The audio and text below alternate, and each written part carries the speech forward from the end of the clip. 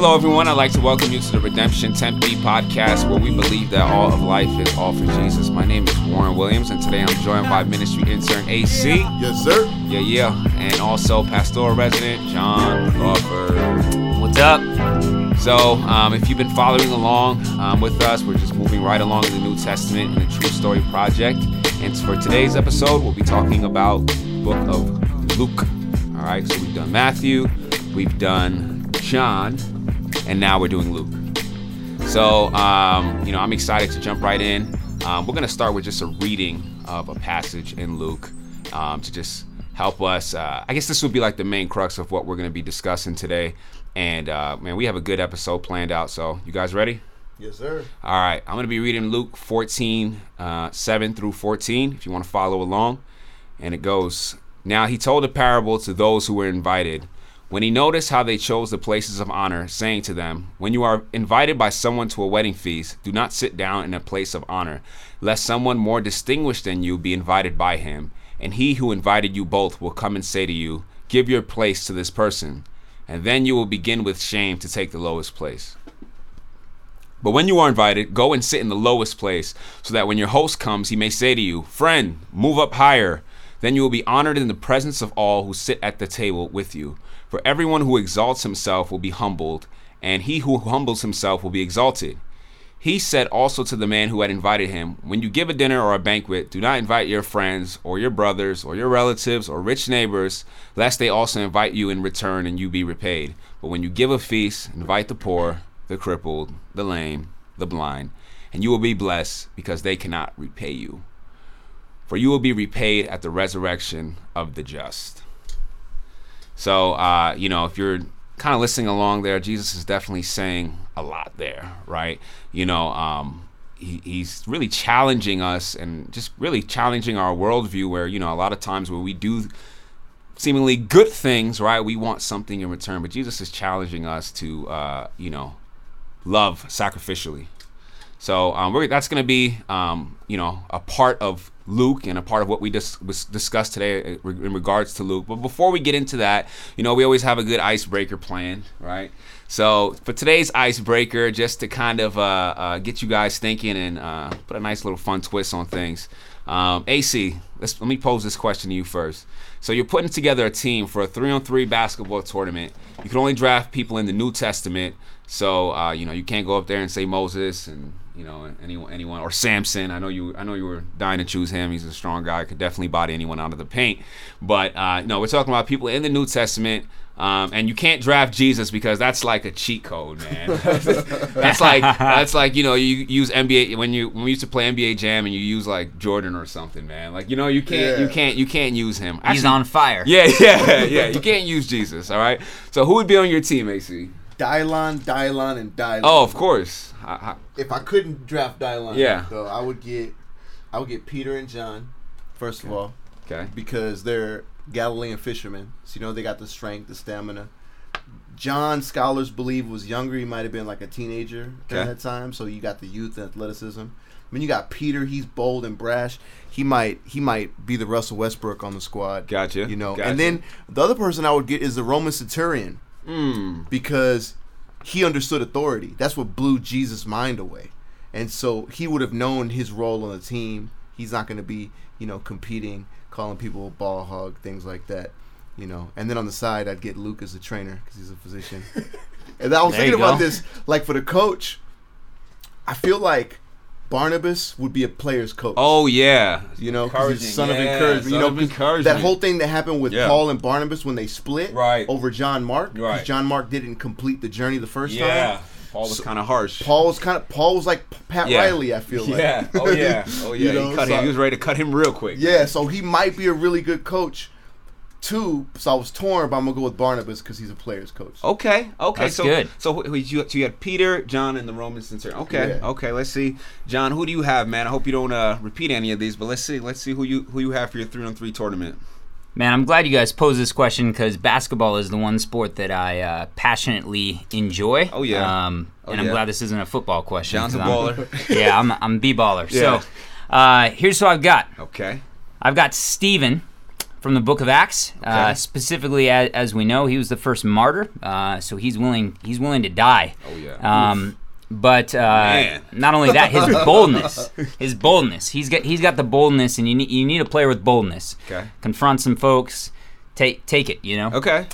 But then I'm gonna mix it up, and I'm going with the woman with the 12-year discharge that we see. Okay. I really want to hear your explanation for this one, John.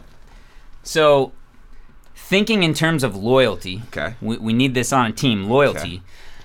She was essentially ostracized from community for 12 years, Right. due to purification Yeah. laws and Cleanliness, rituals, yeah. all of that. Uh-huh.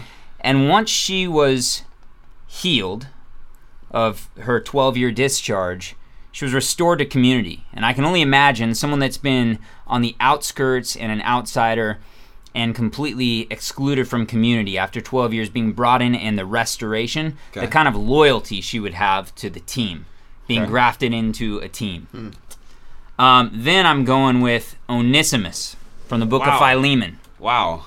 Okay. Onesimus specifically because he experienced reconciliation and received grace. And so if he received grace, he's going to most likely extend it. And so we've got the boldness. We need some grace in there, and we need some loyalty. Okay. And then on top of that, I'm going with the Apostle Paul for my coach, because Paul's the one that vouched for Onesimus in Philemon. And so you're going to have even more loyalty there. Okay. Wow. Man, you know, John, I like your answers. I don't know if they'll make that good of a basketball team, but, you know, I like your reasoning. Hey, all right, man. So All right. my picks would be the Sons of Thunder, James and John. And Those Barabbas. guys, yeah, they already have they already have the chemistry. They have the passion that would take to dominate on the court. And also Cyrene, right? This guy's strong. He's physically strong. He helped Jesus when the cross was falling, and he has maybe a passionate mindset, and to help that would be used to help his teammates as well. So those are my picks for mostly physical reasons. But I hear you guys, man. I love what you're bringing. I love what you're bringing. Would he set a screen on the woman though, with the flow of blood? Like, Listen. Hey, yeah, you guys got to go. I got the first 'cause WNBA player. Jesus is mixed the in ref, up here. man. Jesus is gonna call it right. He's not gonna let nobody do nobody Man, dirty you know on the what? court. Maybe we'll in heaven one day. Hopefully, we can see this play out. Yeah. So we've been discussing the true story of the world. We've been through the Old Testament. Now we're hearing the New, and we believe that Scripture and the Bible tells the true story of the world. It's not just a book of good sayings or good ways to live. It explains the world that was, and also the world to come, and the world that we're presently in. So, AC, can you kind of tell us, as far as the book of Luke, where does it fit into the true story of the world? I think Luke gives us a good key to interpret it. In chapter 24, he records the two disciples on the road to Emmaus, and they're tripping out because Jesus is dead. Jesus comes up on them incognito, and he's like, "What's wrong?" And he's like, "Would you live under a rock? Like this? We thought this man was the Messiah, and he's been killed." And he says, "O foolish ones and slow of heart to believe all that the prophets have spoken. Was it not necessary that the Christ should suffer these things and enter into his glory? And beginning with Moses and all the prophets, he interpreted to them in all the scriptures the things concerning himself." And then going on later in the same chapter, he does the same thing with the disciples later, and he breaks down how the whole Bible points towards Jesus. And so where does Luke fit into the true story? Luke is writing about the birth, life, ministry, death, resurrection, and ascension of Jesus, and that these events are the climax of where the Old Testament has been going. Genesis started with the creation of the world. It was all good until sin entered the picture. Then God calls Abraham, tells Abraham, through you all the families of the earth will be blessed. In other words, like, paradise has been lost, but paradise will be regained for all of creation. And God sets off on this mission to save the world. He chooses Israel as his partners in this mission. And what we see in the Old Testament, and which frustrates a lot of us as we're reading and confuses us, Israel utterly fails in that mission. Time and time, yeah. Yeah, and so at the end of the Old Testament, you're like, well, what's going to happen? And that's where Jesus steps in as the true Israel, the true Israelite, right at the right time, to save the world. And so that's where Luke fits into the story. Very good, man. I'm glad you were able to overcome the distraction of my phone going off. Hey, man, it happens. But yeah, I love the way that you kind of just place us within the right context, and kind of just giving us a framework to work from here, right, and understanding Luke as we, dive right into it. So, we've talked about, like I said earlier, we've talked about Matthew, we've talked about John, and a lot of times, I think sometimes we have the tendency to read through the Gospels and not necessarily notice all the little nuances between each one, right? The things that the authors were trying to do with each one, right? So, John, can you kind of just tell us, what is unique about Luke in comparison to some of the other Gospels? Yeah, there's a lot that's unique, but one of the things that stands out about the Gospel of Luke more than the other three Gospels is that Luke highlights the social dimensions of the Gospel more than any other Gospel writer. Yeah. And so you're seeing many of these social dimensions play out. Luke highlights those. And even I was just doing something as I was reading through Luke on my own, something that was kind of interesting to do that maybe you would want to do as you're reading through Luke as well. But just from broad strokes on a surface reading, not even digging into any of the cultural context or anything, I started circling and making notes of, throughout the Gospel of Luke, the social dimensions that he's highlighting. And Wow. I counted 42. Wow. And these are big social dimensions, not even really delving into understanding the culture at that time. But 42, which says a lot for, that's multiple times in each chapter. And so, Luke, in Luke 4:18 through 19, Luke talks about that Jesus' ministry is good news to the poor. And Luke highlights stories throughout the entire gospel, stories of good news to the poor and the marginalized. Yeah. Specifically, he highlights Jesus' interactions with people through table fellowship and also healing. And these things communicate the presence of salvation for marginalized people in society at that time. Yeah. So one thing that's also present within Luke is there's a lot of prayer going on. AC, can you kind of touch on that, like the prayer that we see in Luke? Yeah, Luke records Jesus praying way more than any other gospel writer. Interesting. He shows Jesus praying at every major point in the story. And it doesn't stop there. I mean, we all know that Luke and Acts are volume 1, volume 2 of the same set. And Acts, before every significant point, there's prayer as well. Right. You think of like when Paul goes to the Gentiles, Acts 13, what are they doing right before that? They're praying. Yeah. Right before Pentecost and everything that goes down there, they're praying. So Luke is very meticulous in showing that before these major events happen, prayer happens. And so there's this phrase that we repeat around the church all the time: the kingdom comes as the Spirit moves in response to prayer.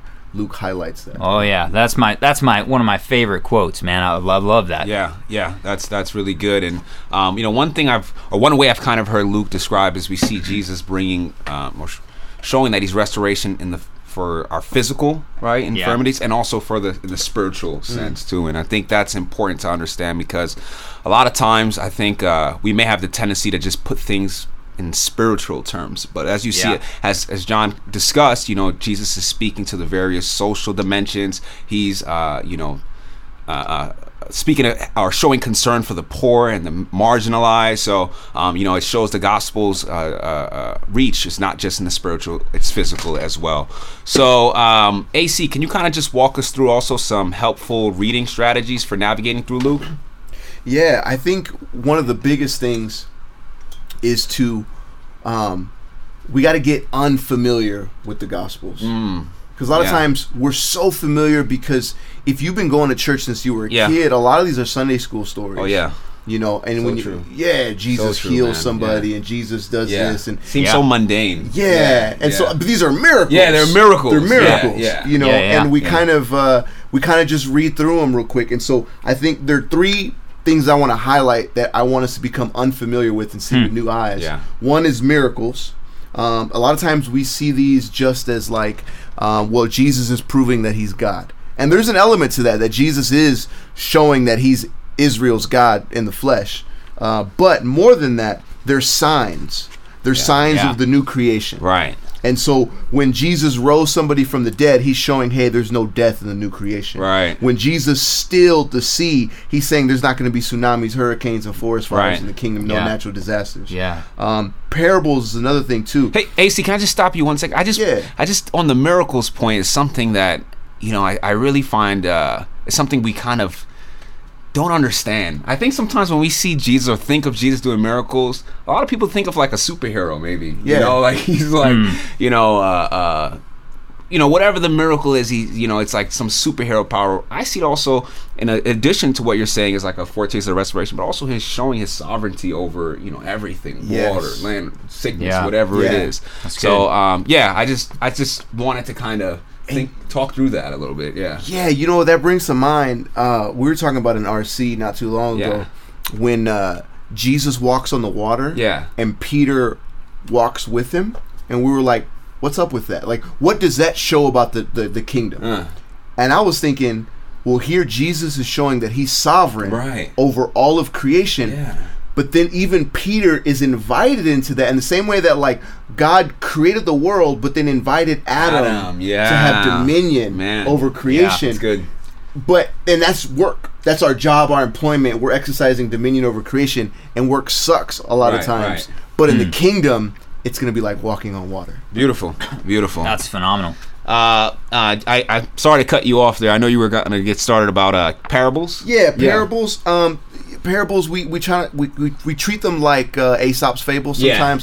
There's this hidden moral behind the story, but the parables are there. Jesus, what he's doing is he's trying to correct the views that the people had of the kingdom that were mistaken.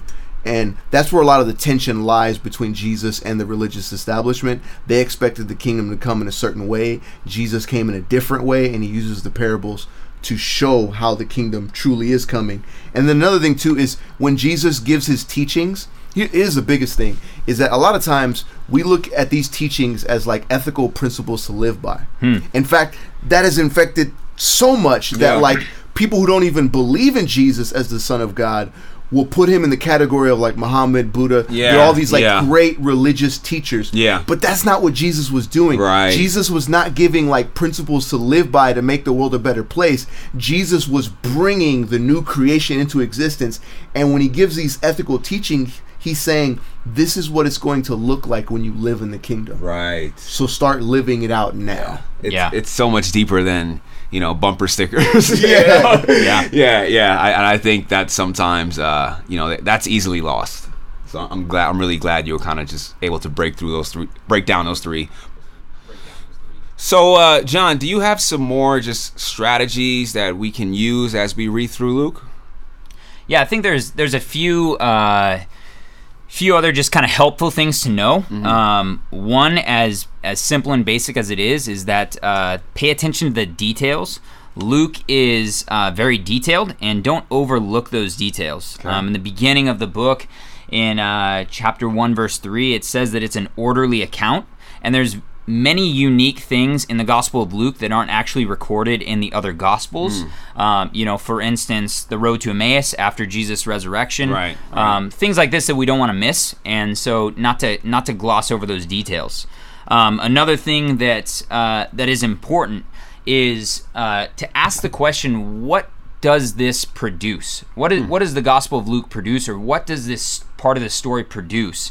And really, Luke's narrative is actually an invitation to embrace an alternative worldview and to live as if the reign of God is already revolutionized this age. Wow. And so it's not just hey, what Yeah. produced this story? It's actually, what is this story producing, or what should it produce? And really, it's an invitation for us to embrace this alternative worldview that Jesus is giving. I love that. So John, can you kind of also just what one method, or the method that we use to I guess go through Scripture and read and understand Scripture is the squid method. So one thing that I think we wrestle with is how the original audience would have understood. Let's talk specifically about Luke 14. The passage that I read at the beginning. How would the original audience would have understood that? Yeah, that's such a good question. There's so much cultural context that's wrapped up in this to help us unpack it. And so the first thing I think that's most important is that we need to understand the importance of meals. Obviously, this is a parable about a banquet, and so we need to understand the importance of meals, specifically in the ancient Mediterranean culture. And meals, the importance of meals were really that they advertised and reinforced one's social status within the culture. And so really what's going on, it's not just a meal that they're eating together. This is something that's advertising and reinforcing social status. Once again, we've already said that Luke is really pressing into and highlighting the social dimensions of the gospel. Yeah. And so we start to see this unfold here in this parable that Jesus is telling. Another thing that's really important that we need to understand is who are the poor. Because this passage is talking about the poor. Yeah. So who are the Let's poor? unpack that a little bit. Yeah, the poor. When it talks about the poor, who are we talking about? Yeah, Is so it physically poor? Is it? Yeah. in the Mediterranean culture, in the ancient Mediterranean world, the poor was not so much just about economics. A lot of times we think poor just dealing with people's Lack of paychecks resources. and lack Yeah, of resource. But really, poor in that context depended much more on education, gender, family, religious purity, and one's vocation as well. Economics did play a part, but that was only one small sliver of the pie, if you want to say. And so not only is it essentially the poor were those of low status that were excluded from social norms, but that's in the Mediterranean culture, and then you add Jesus' definition on top of it. And Jesus actually addressed the poor much more holistically as anyone for a number of reasons who were outside the boundaries of God's people, so excluded from God's people. And so these people are who Jesus is identifying as poor. Yeah. I mean, some of the people that when Jesus' birth was announced, that they were told first, right? The shepherds, anyone that's basically outside of the community, right? Yeah. So, AC, I just kind of want to speak through the resurrection a little bit, right? So, some people say the resurrection was proof that the crucifixion worked, but what is the real significance of the resurrection? There's a lot there. One thing I will say is that I believe what Paul says about it is that it's the first fruit of the new creation. Okay. So the idea of first fruit was, you farm, you harvest your crops, and then the very first produce that came was like the sign of what was to come. Like if it was good, you're like, oh, we're about to have a good season. Yeah. I kind of think of it like when I start a job, but I start in the middle of a pay period, and I get that first little check. Yeah. I'm like, it's about to be good. Yes, the next one's gonna be good. Like it's coming. I think that's what Jesus' resurrection is showing. Right. It's the first fruit because it's the new body, the new creation. Right. I kind of think of like Captain America. Now, Marvel fans are gonna hate me for this because I don't know the stories that well. So if I can help you along a little bit. Cool. Okay. Yeah. But because I just watched it the other day. Okay. The first Captain America. Okay. I think it was the first one. Yeah. But it's where they had the blue stuff and they made him big. They made him big. Yeah. Yeah. So So he was a little scrawny dude. yeah, and then Tommy Lee Jones gets really mad because I guess a Nazi spy came and infiltrated and messed up the whole experiment.